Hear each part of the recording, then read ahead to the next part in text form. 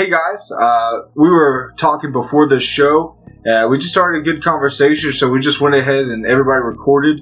This is completely unedited, not at all what we were going to talk about today. But we just thought it'd be a really good opportunity for y'all to hear the raw, uncut thoughts and conversations that we have together. So here we go. I hope you enjoy. With the teachers and the narrative and all that, nowadays with the COVID stuff, we have in March, man, teachers don't get paid enough, right? Look at this. They do so much. Look at them being flexible, right? And then now it's, okay, well, who needs teachers, right? They should suck it up and do their job, right? And all this because teachers are like, I don't want to get sick and I don't want, like, how are you taking care of us? And there's not a narrative of the school's taking care of them. It's just, get in there and do your job. Whereas in March, it was, you deserve a pay raise, right? You deserve this right and that right.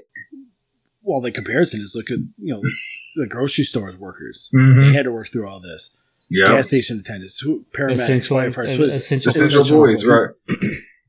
Which is fine, but if you don't think your education's essential, I don't know what to tell you. Oh, I agree. Yeah. And there's a complete difference learning digitally than going to actual in person. There's an actual benefit to having in-school learning for the children. Mm-hmm. I will say there are benefits to homeschooling 100%. if done properly.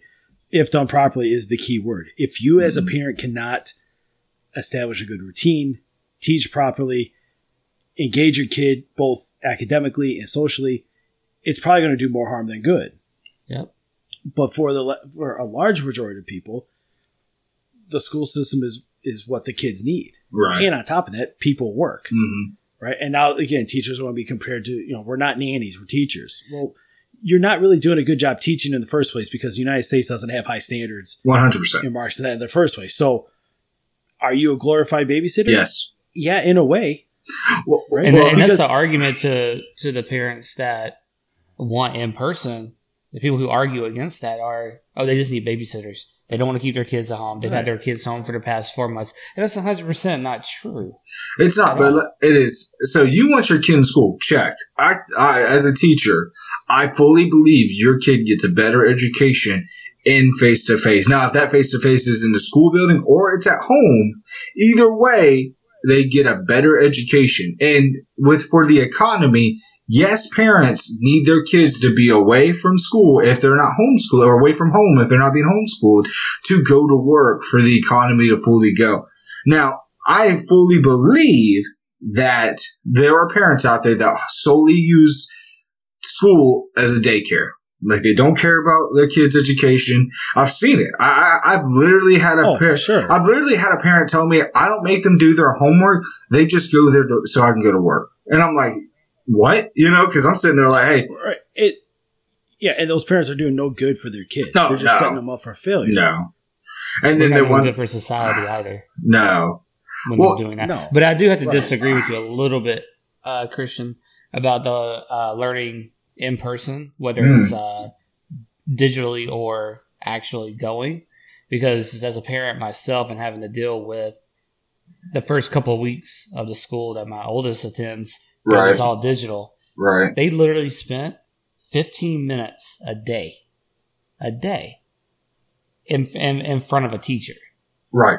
My kid didn't learn anything. I mean, she's in kindergarten. She did not learn a thing. She's in a dual immersion program where she takes Spanish too.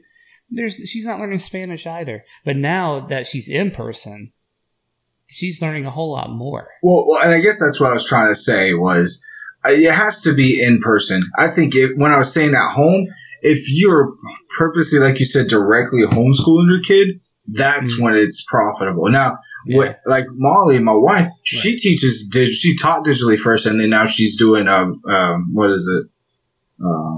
digital and in classroom. I forget what it's called, but anyways, hybrid. Yes, thanks. And the crazy thing is, I think the kids that are going to school, you've seen them; their grades are going better, and I think that you see that kids miss the social interactions.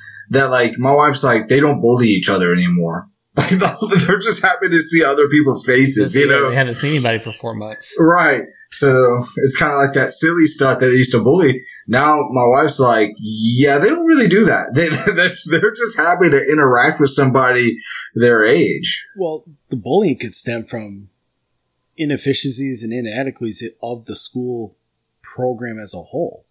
Oh, yeah. Like the kids get bored, they get tired, they get annoyed, and they have their peers to take them out. I mean, if you're in class 7 hours a day, 8 hours a day, 5 days a week, with very limited breaks, and you see the same people, you're going to get annoyed. It happens at work. Right. Just at work, you're adults, and you just scream at each other, and you don't have no one to tell you no. Right. I think there's definitely inefficiencies in the schooling system, in the public schooling system as a whole. Oh, yeah. I mean, you have what, 7, 8 hours? You can knock that down to 5 and 6 easily, I bet. You can do quick 30, 45-minute classes and do it. And I think they need to get rid of standardized testing, which they have for some states. They need to get rid of that. They need to give teachers, I think standards are fine. I think kind of giving them a timeline where, you know, the previous grade ends and you begin, I think that's fine. But don't sit there, and I remember teaching and they were like, you get 3 days on World War One. I was like, who can teach all of World War I in 3 days? You know what I mean? Right. But then you're teaching the kids what they want you to teach the kids. Exactly. They're trying to, and I can understand the argument of, let's take, you know, Black Lives Matter for instance. Yeah. They don't think teachers are teaching the correct history of America. Right. Which and honestly, there may not. be some validity to that. Yeah. Because, like you said, if you're trying to learn something within a certain span of time, that subject is so broad that you can't. Well, so, like, when it comes to slavery, right, it is very hard to go in depth about slavery in elementary school, but it's very hard to talk about in general. But when I taught 5th grade, I specifically told them slavery happened. It was bad. It wasn't by choice. And I spent a whole day on character and why slavery was an issue. Does that make sense? Now, that wasn't in my standards. I wasn't told to do that, but I felt like I personally could not just smooth over slavery and be like, yeah, we had slaves. Right? Was that part of your lesson plans that you had to turn in to be, because you have to turn lesson plans in to be approved, right? Yeah. So I went over and I pretty much, what I said was, you know, talked about slavery, talked about the Civil War, and I said I was going to go in depth on the effects of slavery in the society, or, you know, in the civilization. And that's kind of what I did was, I explained, you know, of course, didn't go into super detail, you know, about like the raping and things like the lynching and stuff like that. Like, you don't tell a 5th grader that, you know, but I did talk about, you know, they were punished for things that they really had no control of just all the time. And I kind of gave an example of, you know, hey, what if I told you to go pick up my classroom, right? And then when it was done, I took away some recess time. And you said, why? I was like, well, because you didn't do it the way I wanted to. But then I never told you how I wanted it done. Does that make sense? And then you go through that cycle, and I was like, that's kind of how it felt, was every time you did something, you may have done it, but it was never right. And I kind of kept going into that sense of just kind of made them try to feel a little of like, slavery's bad, like, and there's nothing good about it. Now, of course, you could always argue, well, it made the economy better, right? And, you know, we jumped there, like, that's fine, but at no point do I think, as a human being, owning a person owning a person at all is good. And I went into that, but I'm taking a master's class now talking about memory. We talked about, you know, Black Lives Matter, slavery. It's a huge thing in education that we do glance over slavery. We do glance over Auschwitz in World War II and stuff.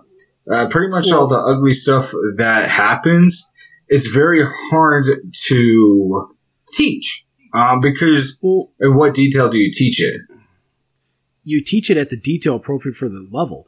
When I first really learned about World War II, it was 9th grade. So as 13, 14-year-olds, you definitely don't have the mental capacity to fully understand what's going on. But we watched Schindler's List in 9th grade. Oh, 14. Nice. He sent home the permission slip. The permission slip and everything. And you remember watching that movie, and it's like, holy crap. Yeah. Right? And it gets you thinking and questioning, and the teacher did a good job of, okay, this really happened. This is what, and I'm glad you brought this up. I don't know if you guys saw the headline on 11 Alive down there. The survey, here's the headline, quote, survey finds shocking and saddening lack of Holocaust knowledge among millennials and Gen Zs. Did you see this article? Yeah. Found that almost 2/3 of millennials and Gen Zers didn't know 6 million Jews were murdered in the Holocaust. Mm-hmm. And that obviously that goes beyond just the Jews. It goes to gypsies and whatnot. Right. It goes down here in, they went across different states and things like that. And this one here, the Claims Conference said that perhaps one of the most disturbing revelations from the survey found that 11% of millennials and Gen Z respondents incorrectly believe that the Jews caused the Holocaust. Oh my gosh. I'm like, but who are you surveying? That's true. They're surveying millennials and Gen Zers across all 50 states. But where do they send these surveys to, though? I'm just being curious. Like, does it say like, oh, we send them to the high schools, the middle schools, or collegiate level? I don't know. I'm not saying that their percentages are wrong, obviously, but I mean that's crazy. You guys keep talking. Let me see if I can figure this out. I think too, as a history professor, when we talk about history, right? I can only teach so much before you start learning, right? And you see that a lot. I mean, given tests, right? We've all taken tests and we're like, I think I was paying attention, but I don't remember any of this, right? We've all had those moments. But there are some students now, I'll tell you what, I could sit there and, have an MP3 of all my lectures and give them all the answers and they still wouldn't care enough to, go ahead and learn. You know what I'm saying? Why don't they care? I was never a huge history buff. Right. I was always more interested in the current things. Like, I didn't really care, American history of like what was happening in the 1500s in North America or the 1600s or whatever. Or even like as far as back, ancient Rome. I was always more interested in the current. So World War II was big, Vietnam was big, World War I even. Those were always interesting to me. So for people just not to care, that I think it speaks louder to societal problems and us losing core values as a populace.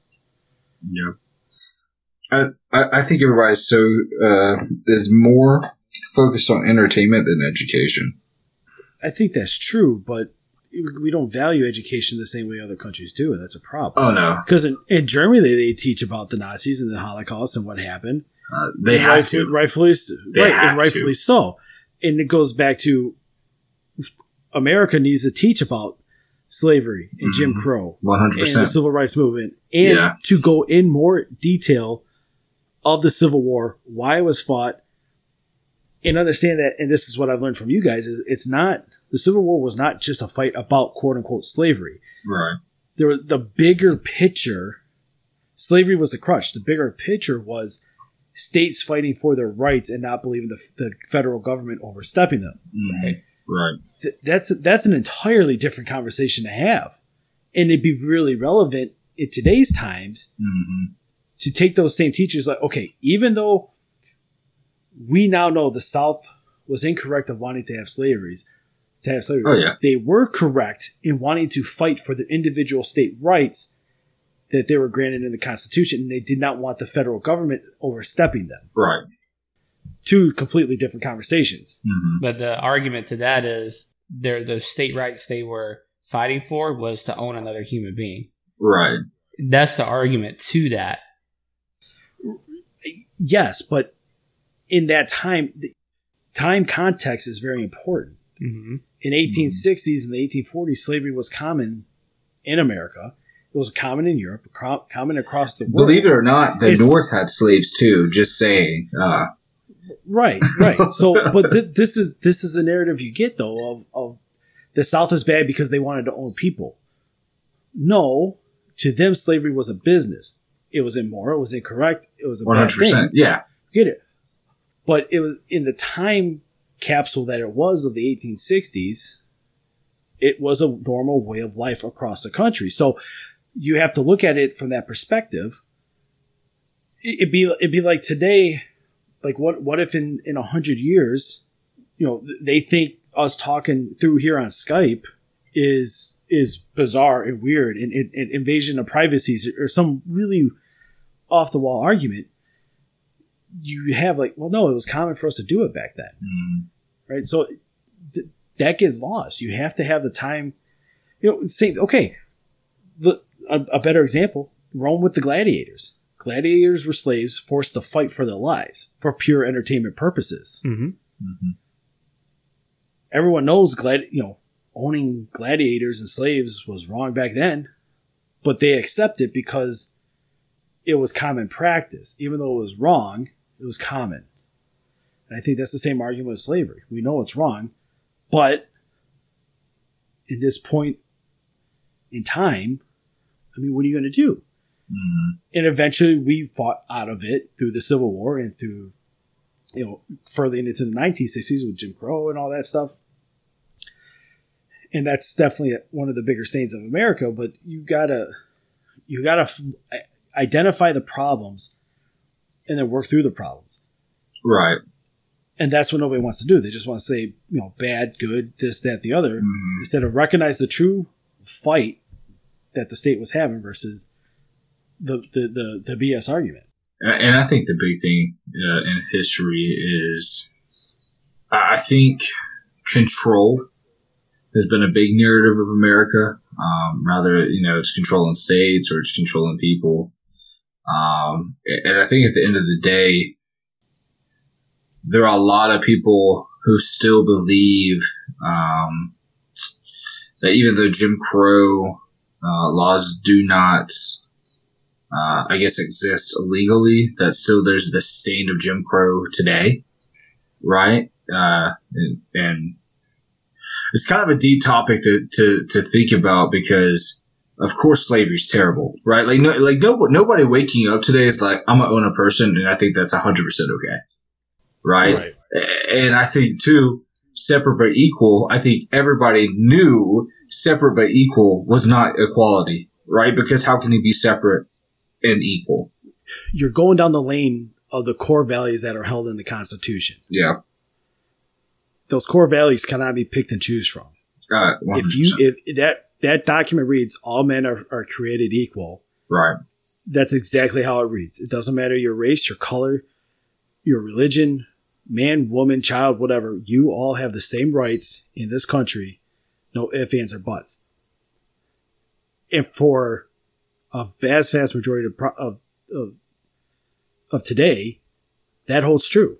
We all have the same rights. But there are problems with segments of the population that do get mistreated and don't get rightfully that goes into your whole privilege aspect. You're born a certain color, so you automatically get privileges. You're not considered working hard to get where you're at in life, right? Because you're born a certain color. Yeah, we're all created equal, but we don't have equal outcome. 100%. And I think a lot of people say, well, the Constitution was wrote because all men are created equal, and they really meant all white men. 100% they meant all white men. They had slaves. They weren't thinking of black people and equality. But when you read it, obviously, we all know every single person is created equal. Woman, man, black, white, whatever, right? And at the end of the day, everybody should start at the same spot, right? And it shouldn't be the color of your skin dictates your privilege or dictates your outcome. It should be your work ethic, your character, right? And where you place yourself. Does that make sense? Yeah. And that circles back to the education system is how you're raised in the education, how they want teachers to teach. Right. And I tell you what. Did you experience that a lot, Christian, where you might have been instructed to teach things a certain way and found it to be conflicting with what you thought was important to teach? Not necessarily. It wasn't like people were being shady about it or anything. Like, oh, we don't talk about that, right? But I thought how we see education, obviously when you're given standards and you got to get a standardized test done in March and April, really, for 1/4 of your entire schooling is just testing. So you really only have 3/4 of the school to work with. And they're like, oh, by the way, I need you to fit, 100 years of history into that. It's difficult. And you are very much handcuffed to a timetable. And it doesn't really matter what you think's important.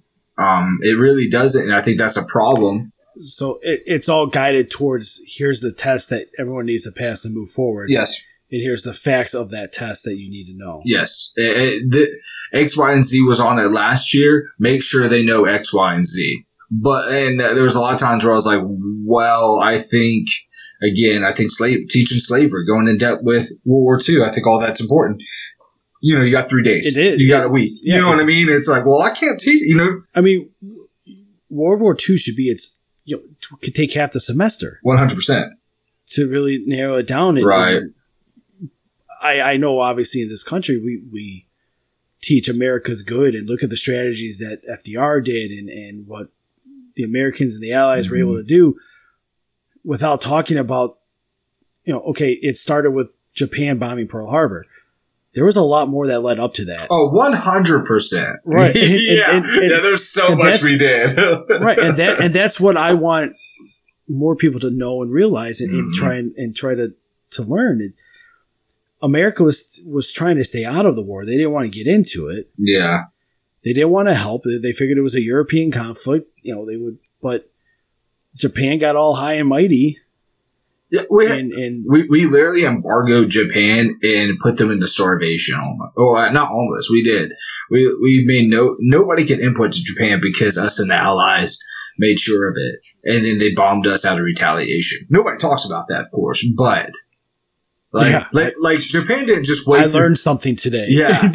Like Japan didn't just wake up and go, Pearl Harbor, done. Right? Like that exactly, wasn't exactly. Yeah, they weren't just saying, how do we get America involved? I know. We'll do this. Oh, and I tell you what, and guess what? Japan never told Hitler they were doing that. That was literally when Hitler found out, he had to have known his days were numbered. Like, probably. I mean, because I think at that point, I think his days were numbered when Russia turned against him. Oh no, he turned against Russia. Well, okay, that was a Hail Mary throw that he was trying to. Yeah, dude, you made the dumb decision of fighting Russia in the winter.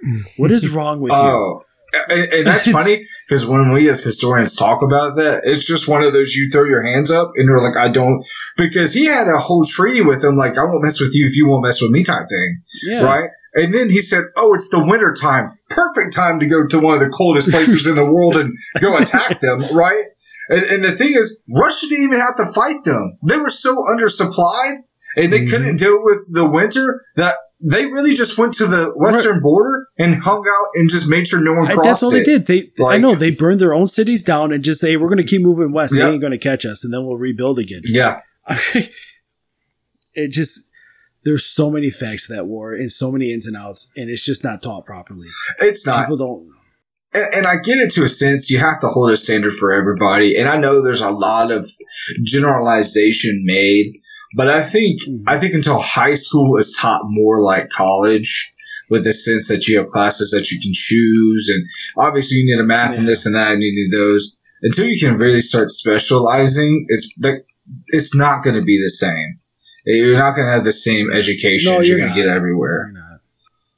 It's sad. Yeah. It's sad that happens. But I mean, you can start. Do you want to teach World Wars to grade schoolers? I don't think so. No, it may not be appropriate. But there needs to be more emphasis on these massive historical events and timeline main timeline points of interest in our country. Yeah, that we have learned from that people just forget. And side note, to answer your question about the survey with the Holocaust, they just randomized. They called they said I saw like 1,000 participants plus 200 in each state. Called people ages 18 to 39. It's either through phone, text, or call. So it was completely randomized. Okay. Huh. Little yellow pages action. Let's just go through the yellow pages and figure it out. I want to bring the stat back up. I think they said, let's see if I can find.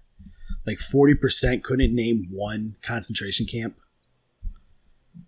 Yeah, But going to what you just said about with the country hitting the main the high points that things that affected us. Just take 9/11. We just had the 19th year anniversary of that, right? A few days ago. Yeah. I mean, I know I read somewhere where it stated that there are kids who don't realize how significant that day is. 100%. Or that day was. I'm sorry, that day was. Significant for in which direction? Of how it turned our country. Right. Yeah, 100%. The world's to the positive or to the negative? I mean, depends on how you look at it. Yeah. I know. That's what I'm trying to get to. I mean, you could go down the road of conspiracy theory where you have money in the game, and I forgot who it was. It's either I think it was actually the person who owned the Twin Towers took out an insurance policy months before. And then cashed out right after it happened. So, and then he cashed out again. Or how there was like $2.8 trillion in gold that just went missing from the vaults underneath. Right, but you're considered when there's facts like that actually have been presented and are evident, you're still considered a conspiracy theorist. Now, I don't want to say it's an inside job, but there are a lot of red flags that point to it just not being a random attack because you hate America. And a lot of people think it was a gateway to the Patriot Act. And you had all these people scared, so now you pass this Patriot Act to increase surveillance on. Well, that's the greatest way to take rights is from scared people. It's the easiest way. I.e. Corona. Exactly. Right. I mean, we should say that show for a different state, but you guys are in Georgia with Governor Kemp. I'm in Michigan with Governor Whitmer. We have had two very different experiences. Yeah, we have. When it comes to the fight against Corona, and that might be a different. And what's interesting is we have been a red hot state for a long time now with the coronaviruses, and we're more open than you guys are. Yeah, which is insane. Yeah, to think about. We still don't have movie. Gyms just opened up last week. 50% capacity? Oh, 25%. 25% capacity. Makes no sense. I was talking. But back to the night. But yeah, the Patriot Act, like, oh yeah, we got to make sure we're safe. We got to make sure we take care of each other. And now you've got the phone tappings and the surveillance and TSA. No one likes dealing with TSA. I mean, do you guys ever remember a time of going through security at an airport to the gate to get somebody? Yeah, I remember that. Yeah, I mean, yeah. It was, now that you can't hardly get through the parking lot. Nope. Well, then that brings about Edward Snowden, right? Oh, Joe Rogan just did a podcast with him this week. He did one this week? I know he did one a while ago. Yeah, no, they met again this week. They said he's the guy that I would love to talk to. Oh man, the stories, the things he knows. I'm on the long list of people who want to talk to him. Right. You probably have 1 trillion book editors in front of you. Well, I'm talking more government officials. Oh yeah, 100%. Yeah. Do you know who I really want to talk to right now? Who? Do you know the guy? His name is David Klein. Have you ever heard of him? I have heard the name. I can't tell you what he does. So, Mr. David Klein, this is kind of taking a little spin on what we've been talking about, kind of lighten it up just a hair. Yeah. But speaking of someone I would like to talk to, he is the real life Willy Wonka right now. Really? He's the owner of Jelly Bellies. Okay. Jelly beans. What he's doing right now is over what I read. It said over the past year, he's traveled to all states and he's left a golden necklace, a necklace with a golden medallion somewhere. You have to register for this treasure hunt. Okay. And it costs $50 to register. It's a one-time registration fee. Yeah. And then you get clues on where to find this in your state. Okay. So awesome. If you find it, you win $5,000. Okay. Oh, say less. Great. The big thing about this is how he's really like Willy Wonka. is that there's a golden ticket where you will own a candy factory in Florida. So anyone who registers has the chance to win the ultimate prize, and that is to own the candy factory in Florida and an all-expense paid trip to the candy making at University of Wisconsin-Madison, because he's set to retire, and so this is like his big thing to do. Giveaway. Isn't that wild? Awesome. That's awesome. What a fun way to you can go to thegoldticket.com. Thegoldticket.com to register. I got a golden ticket. So it's $49.99 to register. Golden ticket. I mean, clues to $5 Another inside joke. It's crazy. Yeah. Dude, that's awesome. And what a fantastic time to pull that out too, right? A time where we need a lot of positivity, a time where we need just something to get our mind off things. I think something that we've all been missing is a little football action. I'll tell you that. Talking about getting our minds off things. It was kind of fun watching it this past weekend. Oh man, it was. My only thing about it is, if we're gonna keep this all gel together with what we've been talking about, if you want to talk about football, let's gel it all together. Already been talking about in this podcast, is that the protesters that were protesting the 2 cops that were ambushed in LA, the NFL backed those protesters. Yeah. And I didn't find that out till Sunday night. And actually, my wife told me, she's like, really? How are you watching this when they are backing the protesters who blocked the emergency entrance? Interesting. Yeah. And I had no idea that happened. And I also told her, I'm not watching it to watch the political views that are trying to be forced down everybody's throats. Right. I'm watching it for the sport of football. I just want to see the players play. Right. Is what I'm looking at.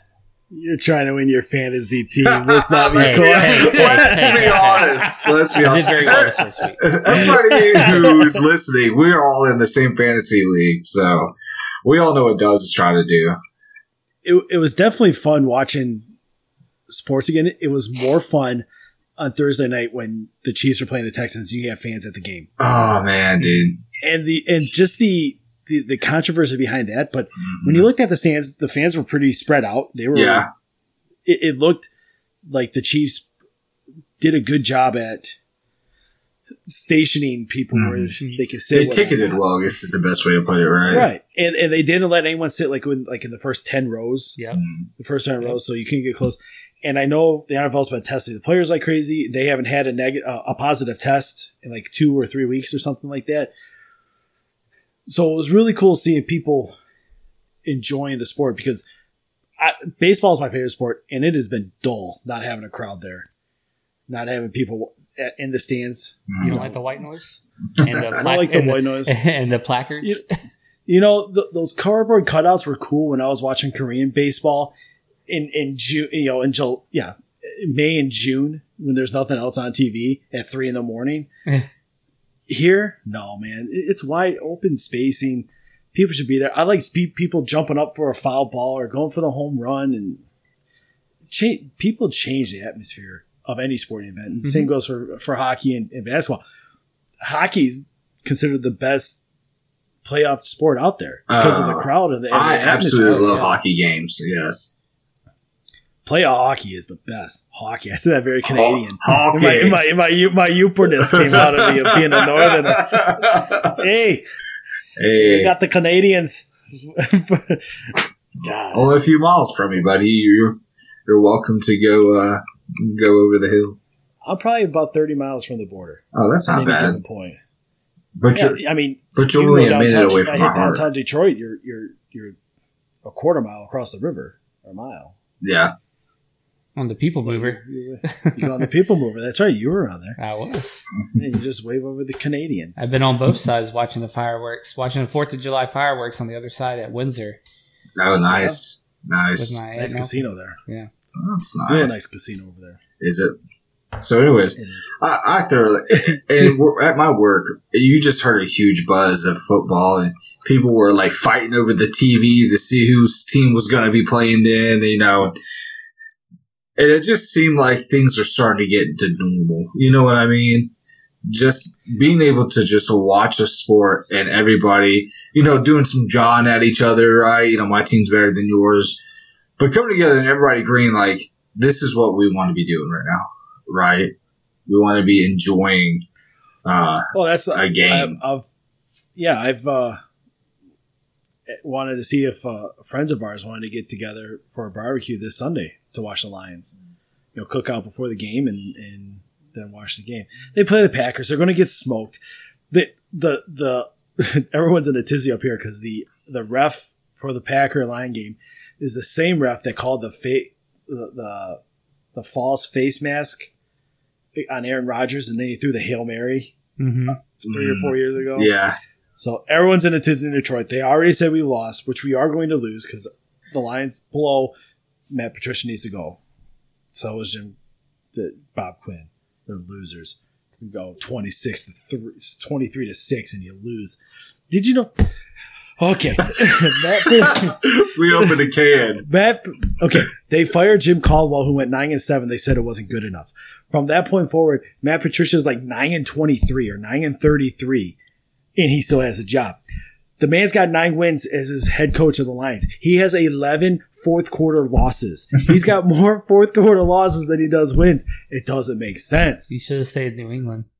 Well, that's why he's probably kept his job as long as he has, because he's a Bill Belichick disciple. Well, Bob Quinn's is a Patriot guy too. He came from the Pats, right? And well, it's better than 28-3. Yeah, Super Bowl, I wasn't gonna say it. But it does hurt. I'm a homer, 100%. Yeah, you have to dig at yourself sometimes. It still hurts. That's fair. It's like the infield fly rule with the Braves and the Cardinals. That's even worse. That's even worse. They still talk about that on the radio. What's worse, the infield fly rule for the Braves or the 28-3 loss for the Falcons? 28-3. I'm gonna say 28-3 because we would have won the Super Bowl. We were still we weren't even in the World Series, right? With the Braves. Sense. So 28-3 third quarter, we were already playing in the parade. You know what I mean? Right, we were like, what backups want to play? Calling an infield fly halfway into the outfield. What a joke! That was crazy. But insane. I felt so bad for you. I was texting you all during that game too. Mm-hmm. It was like, the Falcons got it. They're winning. This is awesome. Oh God. What you're talking about, right? Watching it as a fan, you just sit there and you're like, surely, okay, that didn't happen. Surely, wait, that did, but then you're like, but can it? No, that did not happen. You're like, you can't get worse, can it? And every single play, it got a little worse. Welcome to Lions football since 1991. You finally had your, first 100-yard rusher last year? Was it last year they got it or the year before? No, it was like their first 100-yard rusher in like 3 seasons. Yeah. 100-yard rusher in a game. It was Reggie Bush when he was on the team. Yeah. Was that like 2015? Was it Carry-On? Was it Carry-On that did it? I think he did, yeah. Hell, Adrian Peterson just came in and he had 91 yards. I saw that. I was texting you about that. No, get this. He had over 100 and then they made him kneel. No, I'm sorry. Not different. He had like 91 yards. Sorry. It was Kyler Murray. He had 100-yard, 101 yards. Then he ran. And then they had him in the shotgun formation to take a kneel. So he dropped his yardage back like 9 yards. So he ended up with like 92 rushing yards. I go, man, that's my quarterback, my team. I need those 9 points. Come on. But it was nice. It is nice, and it's good to have a little bit of normalcy. I think I am with you, Doze, in terms of the political story of revolving around sport, not just football, but all sports. And I know the three of us have talked about, and for anyone listening, is we are going to do a show on sports, on professional sports, and how we think they are in some serious trouble. And if they don't make changes soon, and it's not just with the protests, but there's a lot of other, I think, interesting components that are hurting them. Each sport has different reasons, but yeah, or they may not be in trouble. Some may. Their viewership is down, and it shows. I think what's going to end up happening is all sports. Well, maybe not all sports. I think football has the best chance at lasting. No, I think soccer does. But hang on. Real sports. I mean, I'm sorry. Wow. So hockey is the least popular of the 4 major ones. Hockey has their hockeyistas, the real diehard fans, and you only really get interested in hockey if your home team is making runs at it, and then you get excited about them. I think most sports are going to get that way. You're not going to have the casual fans. Like tomorrow, you got the Bengals and the Browns playing. There's going to be a lot of people watching that game. I think in a decade. You don't think Baker and Burrow will bring people out because it's 2 number 1 draft picks. They're young guys. Yeah. They're mobile. They have a certain charisma about the game. You don't think viewership for that? For tomorrow's game, it's going to be you're going to have that viewership. But I'm saying as the sport starts declining, very few people are going to care. My argument to that is football specifically. I think it's going to have to do with the concussions and the injuries, the long-term effects of that. I think that's what's going to drive it down. I think think the political aspect will help with that in a way. But if you're talking, one of the other big ones, baseball, I don't think that's going away anytime soon. And I know there's plenty of arguments. There's plenty of arguments that I know you want to bring up, and that's for another show. Yeah, we'll have that. But there's too many young players right now, and I'll just give an example. Fernando Tatis Jr. Okay. Yeah. The big controversy, 3-0 count. He hits a grand slam. Unwritten rules of baseball, which has always been an issue, is are you a traditionalist? Do you believe in unwritten rules of baseball? Or do you view the game as of today where let the kids play? And that's what Tatis did, but he got ridiculed for hitting a grand slam on a 3-0 pitch that he should have took. When they were up 10 runs. When they were already up, yeah. The Rangers had a big to-do about it. His own coach of the Padres didn't even back his player up. It's terrible. And then what happened to the Rangers? They won 3 games out of the next 27.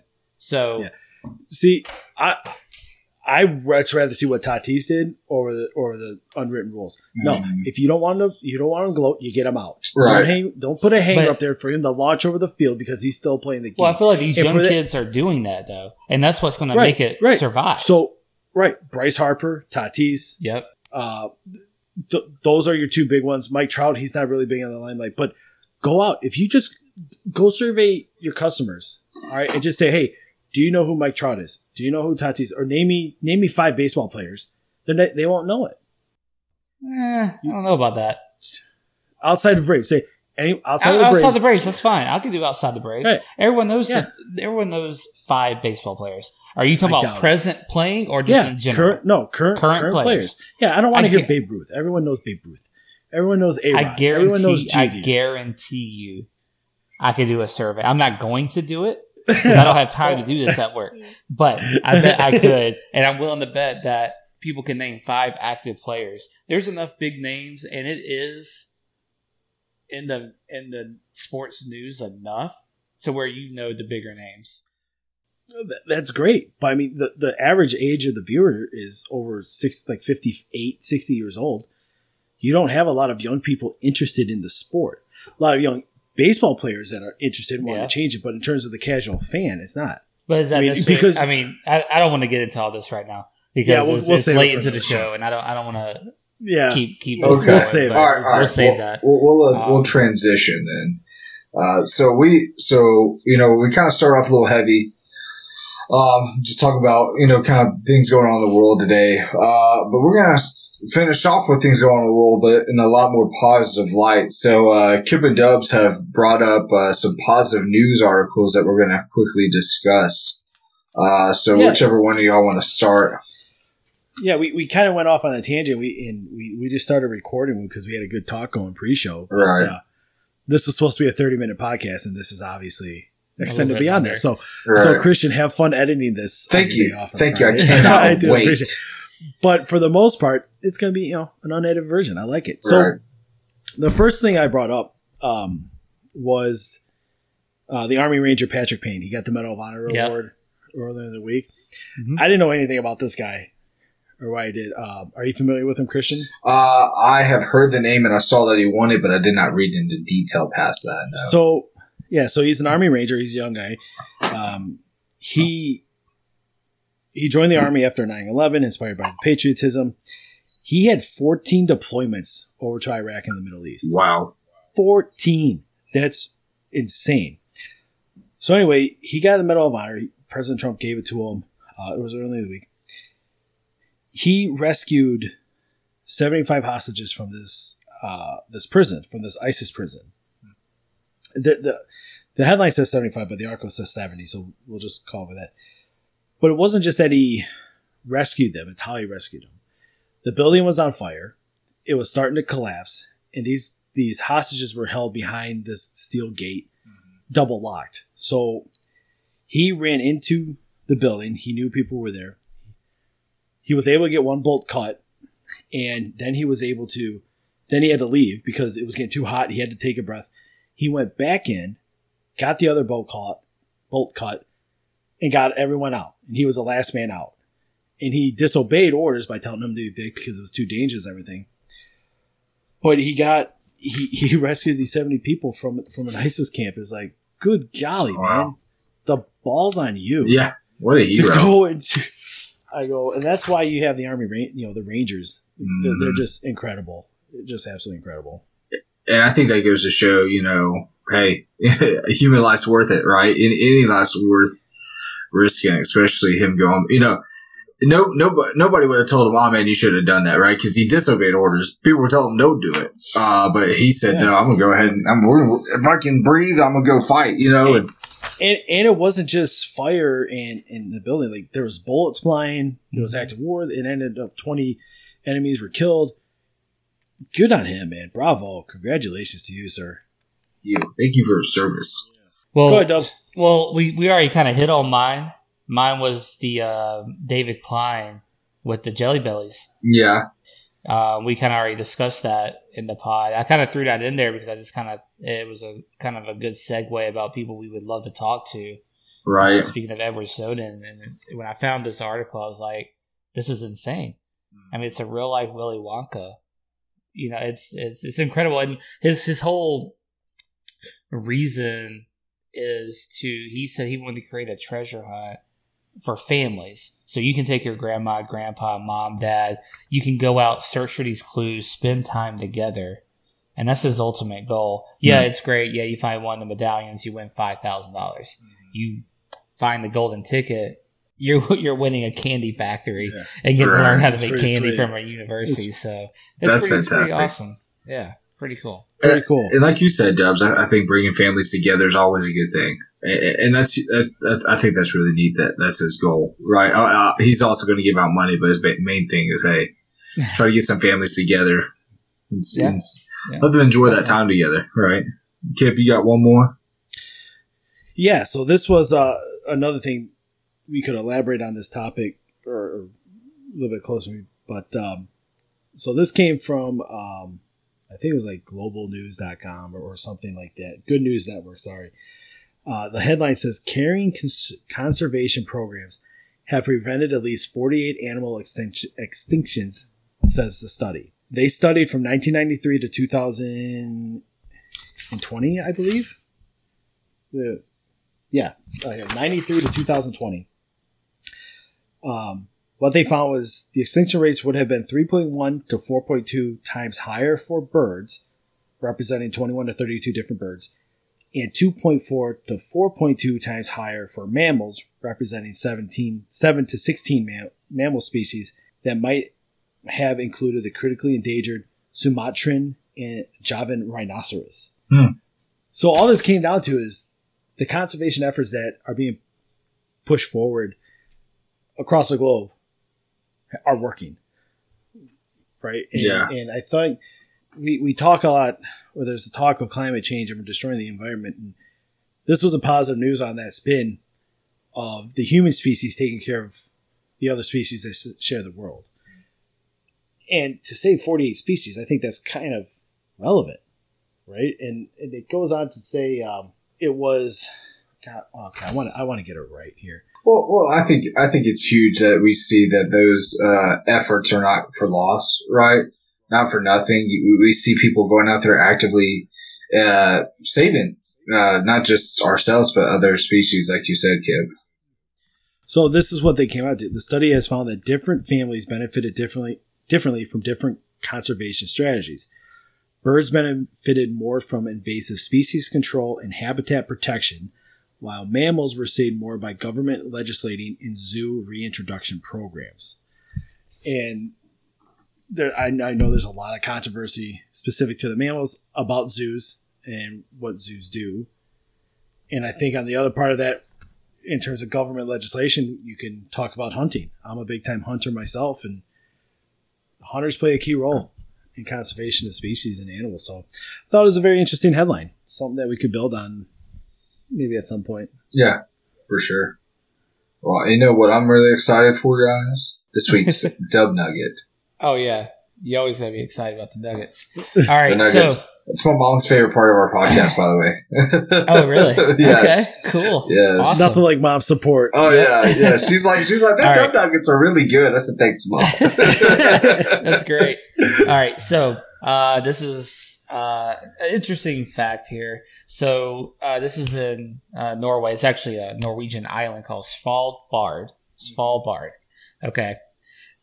In this island, it's illegal to die. Wow. It is illegal to die. It's because the bodies are unable to be buried safely due to the permafrost that's on the ground. So if you're about to die, they fly you back to the mainland, Norway, to pass away. Wow. Now, how interesting is that? That's pretty cool. Talk about your final flight. For real. Right. Right. Yeah, that is pretty wild. Man. Interesting. It's illegal. Wow. You're really inconveniencing me right now. I need you to go fly back to the motherland. We're protecting our resources over here. Get your butt back to the Hey, it's already fueled up, baby. I need you to bounce right now. That's exactly right. See people start sneezing and coughing like, hey, we're not taking chances here. I'm going to see you later. Good show, boys. That's good. Good job. Well, hey guys, thank y'all for listening to The Confused Gentleman again. Make sure to go like, share, and subscribe to our podcast. Let us know what y'all think. Go ahead and comment. We love to see what y'all think. If y'all have any questions, anything y'all want us to talk about, we would love to hear from that as well, guys. Thanks y'all again, and we'll see you next time, all right? See ya. See ya. See ya.